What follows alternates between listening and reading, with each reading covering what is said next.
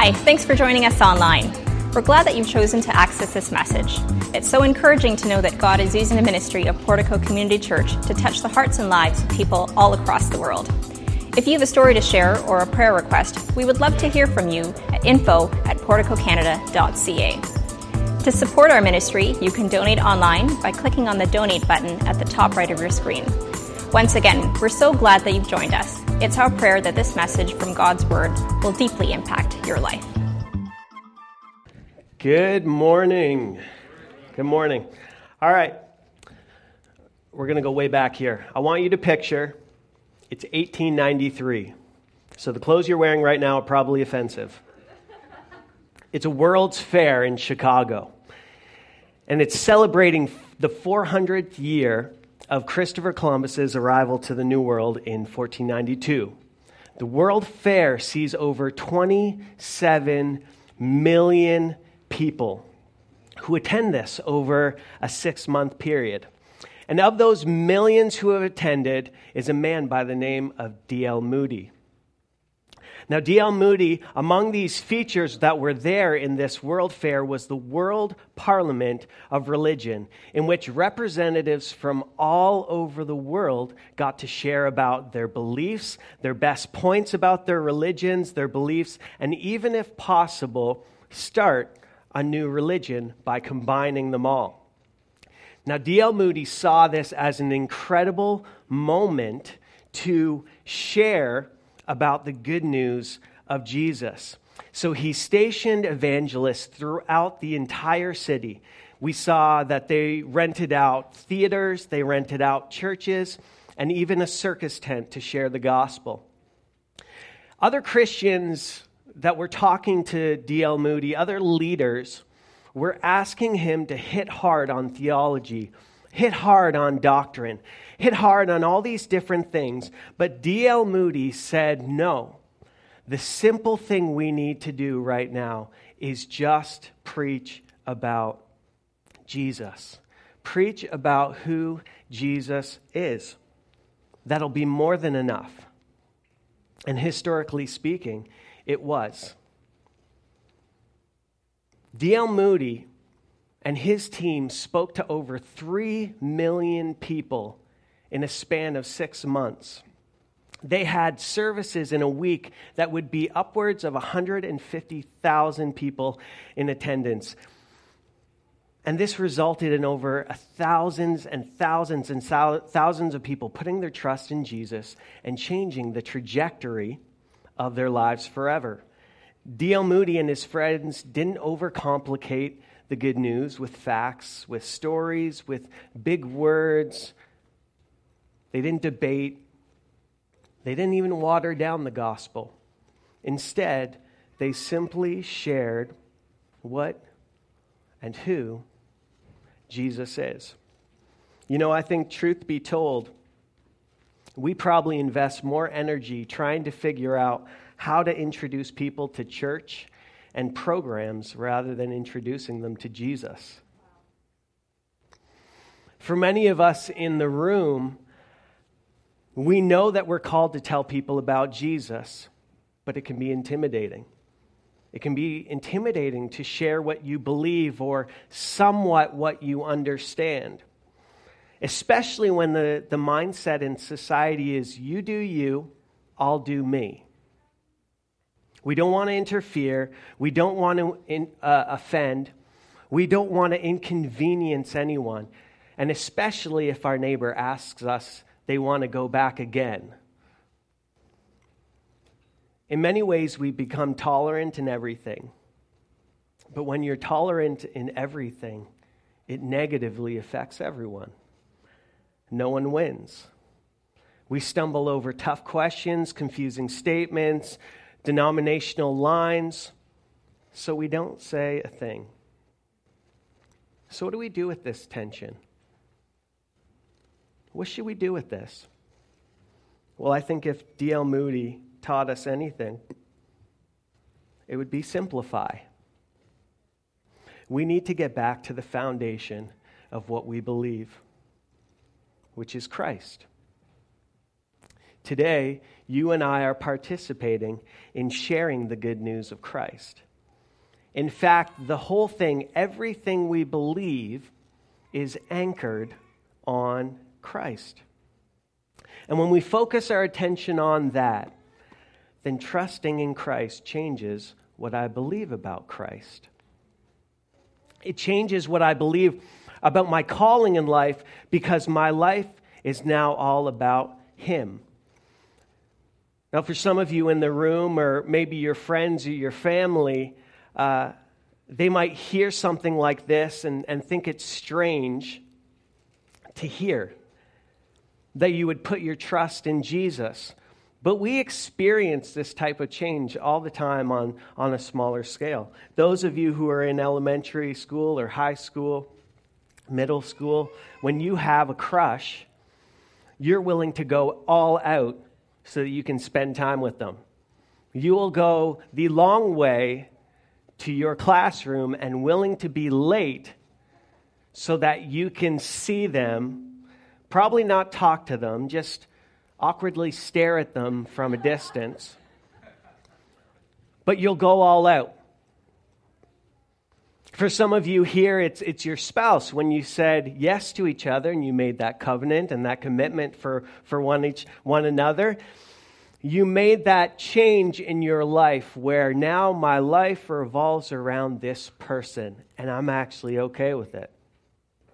For those of you who have kids, you definitely know that it's a sacrifice and it's a big change. I remember holding my son for the first time, and he started crying, and I literally just went, oh, yep, everything's just changed. And that's okay. For some of you, your grandparents here, and for you, it's investing in your grandchildren. It's you showing them how to live, how to love, being there for them at all times. For some of you, it's your job. It's your occupation. Trusting Christ changes everything. And that's the picture we're called to paint for people. And it's the best change you could make. And it doesn't just affect our immediate selves, but because it affects our eternal selves too. And this is the message that the Apostle Paul was trying to get across to the church in Colossae. He wanted to show them the simple truth of Jesus, who He is, what He said, and what He did, so that in turn, people would put their trust in Jesus and share Christ with others. Paul says this in Colossians 1:15. If you've got your Bibles or your Bible apps, or if you're taking notes, you can go there. It says in Colossians 1:15, the Son is the image of the invisible God, the firstborn over all creation. For in Him all things were created, things in heaven and on earth, visible and invisible. Whether thrones or powers or rulers or authorities, all things have been created through Him and for Him. He is before all things, and in Him all things hold together. He is the head of the body, the church, and is the beginning and the firstborn from among the dead, so that in everything He might have the supremacy. For God was pleased to have all His fullness dwell in Him, and through Him to reconcile Himself all things, whether things on earth or things in heaven, by making peace through the blood shed on the cross. So what does this mean for you and I when we read a text like this? It means that it's really important that we know who Jesus is. So who is Jesus? Well, let's look back again at 15. It says that Jesus is the image of the invisible God. Jesus is the image of the invisible God. John 1:8 says that no one has ever seen God but the unique one who is God. Jesus is literally God in the flesh, the image of God. If you're taking notes or if you're putting this on your phone, the Greek word for image is icon, which is where we get the English word icon. Yeah. Did you just learn something new today? Okay. Be with God. Okay. An icon is an image or a portrait. Jesus is literally the portrait of God. The word icon is also not just used to refer to an image or a portrait, but actually a revelation. It's a revelation of God's character, meaning that Jesus shows us what God is like. So when you hear about stories about Jesus and you're like, man, sounds like he was a good person, that's God. That is what God is like. We see the character of God through Jesus. Jesus is the icon of the invisible God. Jesus is God, which is crazy to think. I remember once I was talking to my brother on the phone. He lives in Florida. Life is tough. And he was tucking his son to bed, and they always do their prayers at night. And he's tucking his son in, and he gets his son, who at the time was about 5 years old, to pray. And my nephew starts off the prayer by saying, Jesus is God. And my brother heard that and was shocked. He was thinking to himself, I've never told him that. I've never taught him that. Jesus is God. And yet this 5-year-old made this connection. Me personally, I've got an 8-month-old. And so while I pray for him, he's still plucking at my eyeballs. So it's a little bit different, but I believe we're going to get there in Jesus' name. But this tells us about who he is, but it also tells us about ourselves. Because the Bible says that each one of you in here, each one of you was created in the image of God. You are created in the image of God. Christ's character, how we read about Jesus, is how we should act too. For those of you who are in a position of leadership, or you're a parent, you're a teacher, you're a person of influence, you're serving maybe in the church here, you understand that, right? How you act and respond, right? You should expect and hopefully see that lived out in your children or your students, right? We see them mirror that. So if ever you see your kids acting out, one question you should ask is that me, right? It's like that stubborn man who says, I can't believe my son. He's not listening to me.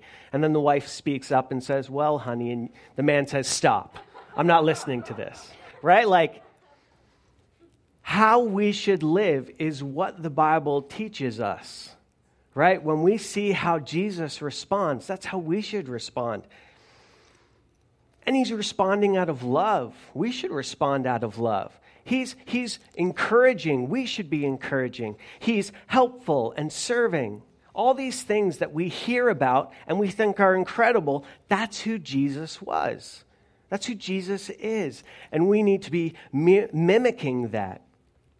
You know, I always wonder, people will ask the question from time to time, who would you want to meet in person? What famous person would you want to meet? Anyone have any favorites? Anyone have any favorites that you would want to meet? Do I have any Elvises here? Would someone want to meet Elvis? Anyone want to meet, like, Kanye? Do we have a Kanye fan? Michael Jordan? Do we have, no? Okay. Do we have, geez, you people. Okay. Clearly you don't want to meet anyone. Okay. I'm just joking. Erase that from the editing. Me personally, I've had the opportunity to actually meet a lot of TV stars. I've had the opportunity to meet a lot of rock stars and musicians, actually, getting backstage to concerts and having conversations with them. I've even had opportunities to sit down with famous sports players, and I tell you, as great as they are, I honestly think if there was one person I wanted to talk the most to, it would be Jesus. How one person could make such a difference. And just the knowledge that he is God. I would have tons of questions for him. And I know he would do his Jesus thing and answer my question with a question, right? But I would love to meet him and ask him that. Jesus is the image of the invisible God. He's God. The Bible also says that Jesus is the firstborn of all creation, meaning he's the first in rank and honor. Why? Why? Because he's creator. Because he created us. He created us. It says that everything was created through him and for him. Everything was created through him and for him. So Jesus is the agent of creation. From him, everything visible, such as the stars in the sky to the seas and the oceans and the animals in the seas, come from him. He created all those things. And even including the invisible things like angels. Yes, I believe in angels. Have I been touched by an angel? Like that old TV show that most of you probably don't know what I'm talking about? Never mind then. But he made those invisible things too. But check this out. Did you know that to date, astronomers have found over 2 billion galaxies? Through the Hubble telescope and through other telescopes, they have found over 200 billion galaxies and actually have discovered that the Earth is expanding. So this is crazy to think about, because what this means is that God's 4 words at the beginning in Genesis, "Let there be light," is still bringing light and creating new galaxies.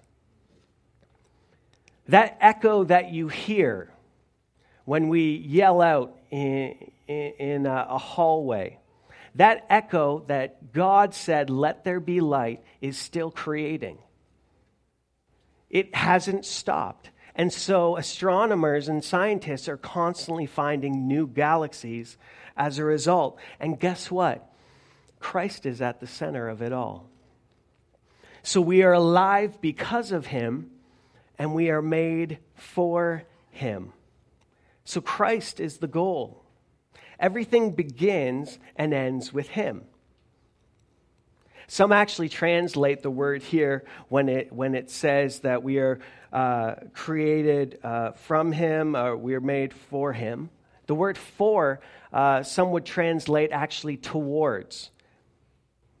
That we are created by him and toward him. So if Christ is the end goal, then if whatever I believe my purpose and my calling is in life is absent of him, I will never fully feel fulfilled. There will continue to be something missing in my life because my purpose is tied to him and toward him. You know, maybe you're here today and something is still missing. Something is missing.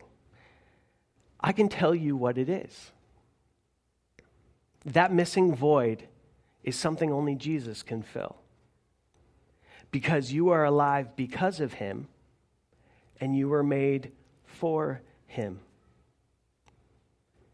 And the word says that in him all things hold together. Think about it like this. Currently in the earth, the earth is spinning on its axis about a speed of 1,000 miles per hour. A NASCAR goes about 200, okay? So the earth's axis is spinning 1,000 miles an hour, going through space at a speed of approximately 67,000 miles an hour, and will travel over a 1.6 miles in a day. And we're not even feeling a thing. The most I felt this morning is a tiny draft through my receding hairline. But legitimately, like, have you ever thought about that? Like, that's what's going on right now as we speak. Kids, if your parents ever tell you that you're doing nothing, you are doing something. You are traveling 67,000 miles over 1.6 million miles in a day. You are busy. And you let them know that when they ask you to do chores, okay? You are busy.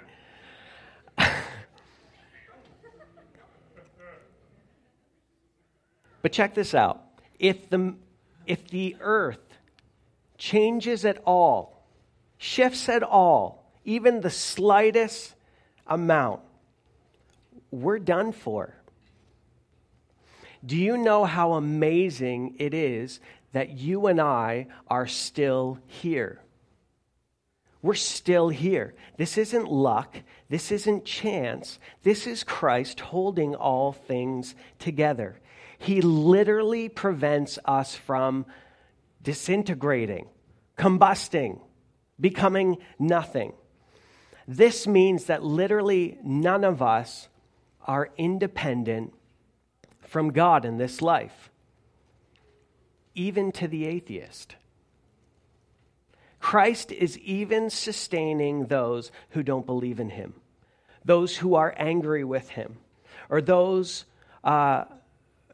who think that how he operates or how he responds in a certain circumstance isn't what he ought to do. He still sustains them. And he does this because he absolutely loves you. If there's one thing to walk away from this, is you are absolutely loved. You are not unlovable. You've got a creator. You've got a God who is Jesus, who absolutely loves you. And that's why you're still here. That's why this earth is still moving and thriving, and because he loves you. You may think God's not working in your life right now, but he's actually more involved in sustaining you more than you can ever think or imagine. He sees your desires, your frustrations, your hurt. And since he sustains life, he also knows the best fix and order for your life too. If we would just believe in him and put our trust in him, you would experience the difference. This is who Jesus is. I'm not talking about a building. I'm not talking about a place. I'm not talking about a belief. I'm talking about a person right now who created the heavens and the earth, who sustains it, and is absolutely in love with you. And it's not just about who he is that makes us put our trust in him, but it's actually the declarations that he's made. Colossians 1:19 says, "For God was pleased to have all his fullness dwell in him," meaning the totality of divine power and attributes of God are in Christ. You don't need anything else. Christ is all you need. You don't need to mix that religious belief with that other religion's practice. You don't even need testaments from the Christian bookstore. If you don't know what testaments are, go to the local Christian bookstore, and there's these little mints that say Testa and then mints, okay? I saw these, and I lifted them up to the lady, and I was like, seriously? And she looks at me, and she goes, yeah, would you like some? And I'm like, only because it's smart. And so I bought some testaments. But literally, Christ is all you need. Christ is all you need. Sometimes, we actually don't realize that Jesus is all we need until Jesus is all we have. That was a famous quote, because it was about a woman who had literally lost everything during World War II. Sometimes you don't realize that Jesus is all you need until Jesus is all you have. For many of you in this room, that's your story. You had to get to ground zero. before you realized God's faithfulness, God's goodness, God's presence in it all. Some of you haven't experienced that. You just believed, and that's amazing. Some of you are still asking that question, maybe because you've gone through a difficult circumstance. Let me remind you, He is there. He promised us He would, and He is the best thing to have in whatever season.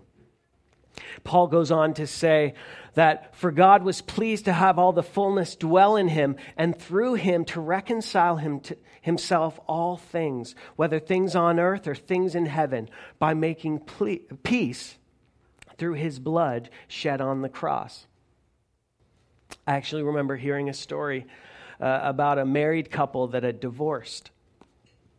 Years had gone by, and eventually their only son that they had together was tragically killed. One day, the ex-wife went to the cemetery to visit her son's grave. And as she got there, she noticed the man was standing there too, her ex-husband. The man looks over at her and sees her, and instead of awkwardly pausing or walking away, the man looks at her and with brokenness and tears in his eyes, puts out his arm. And they hold hands, and they embrace, and they mourn over the loss of their son. The relationship was reconciled in death. And the same is with God and us. Because of the death of Jesus, we've been reconciled. Through Christ, God has reconciled everything to Himself. And this pleases Him. This pleases Him. Let's just pause there. God reconciled everything, and it pleased Him. We're on a mission of reconciliation. No one's too far. And this pleases God. That's who God is. He's pleased when people come and know Him as Father and Lord and Savior of their life. This is incredible for Him. He absolutely loves it. This is the God we have, not an angry God, not a bitter God, not a God who's tired of you, maybe constantly making mistakes and messing up. We serve a God that is all about reconciliation, that it brings joy when we're reconciled to Him. God loves to reconcile. It won't take you long when you leave this building to see that we live in a broken world. From school shootings to systemic racism, fear, greed, death.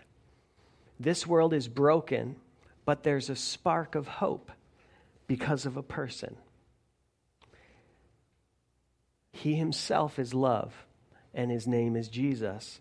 His death on the cross has made a difference in lives of millions before you, and is still making a difference today through people who believe the declaration He made. One of my all-time favorite bands, the lead singer of U2, Bono, he once said this statement. He said, "Jesus isn't letting you off the hook. The scriptures don't let you off the hook so easily. When people say, good teacher, prophet, really nice guy, this is not how Jesus thought of Himself. So you're left with a challenge in that, which is either Jesus was who He said He was, or a complete and utter nutcase. You have to make a choice on that. And I believe Jesus was the Son of God. Jesus didn't come to earth just to be a good teacher, just to be a prophet or a really nice guy. He came to earth because we couldn't get ourselves out of the mess we made. And so in the mess, He brought beauty. And we see that in the evidence that substantiates His claims, what He did. Colossians 1:18 says, He, Jesus, is the beginning and the firstborn from among the dead, so that in everything He might have supremacy. This means that He is the most important to rise from the dead, because without His resurrection, there is nothing for us. It's fake news. Everything we believe about Jesus and our hope in the present and the future hangs on the fact that He died and was resurrected back to life. Without it, we've literally got nothing. This is just a nice meeting for us to gather. But check this out. 1 Corinthians 15, 5-7 says He was seen by Peter and then by the 12, and after that He was seen by more than 500 of His followers at one time, most of whom who are still alive, though some have died. Then He was seen by James and later by all the apostles. No wonder Christianity grew like wildfire across the known world and still grows today. It's because people couldn't refute what they saw, and we can't refute what we experience. I love what C.S. Lewis says. He said, I believe in Christianity as I believe that the sun has risen, not only because I see it, but because by it I see everything else. More things make sense with Him than without Him. So what does this mean for us today? It means He must be first in everything. In everything in our life. In our family, in our friends, in our workplaces, He takes priority. Can you imagine if God did what we can sometimes do to Him? Maybe we haven't talked to Him in a month. What if God decided not to talk to you for a month? What if I tried to do that with my spouse? Are you kidding me? I would not be preaching up here. You would need to call someone because I'd be in trouble. God needs to take priority. So where can He take priority in your life right now? Where has He been placed second fiddle or third string? Where does He need to take center stage in your life right now? Matthew 16:15 tells us of a moment when Jesus was sitting with His disciples, and He looked at them and He said, "Who do you say I am?" And we read in Scripture that Peter speaks up and he says, "Well, you're the Messiah, you're the Christ, you're God." So I ask you the question today. Who do you say He is? Who do you say He is? We have a choice to make, and that is either He is Lord of all or He is not Lord at all. Paul doesn't share this in Colossians, in this letter, so that we merely have deep convictions, but that we may have a bold confession of who He is. As a result, we need to be bold and declarative in our faith, unapologetically preaching truth and the simple message of Jesus. The early church saw their bold confessions about Jesus, and it changed nations.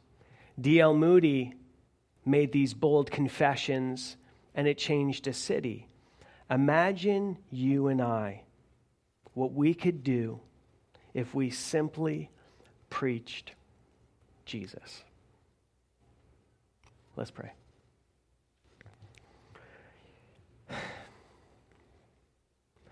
Heavenly Father,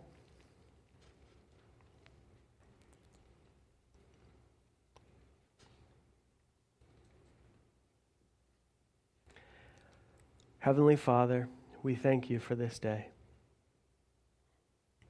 We thank you that you have brought everyone here united in one building.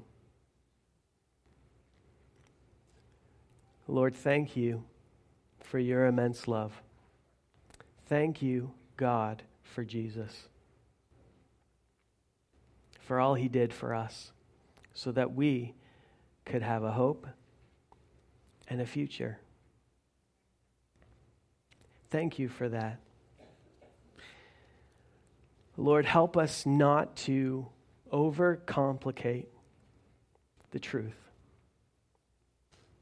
the good news that you love us, that you've reconciled us, and that we can now spend one day, eternity, with you. Lord, help us to show that in its simplest form, in the way we speak and the way we act, the way we live. In Jesus' name, amen. At this time,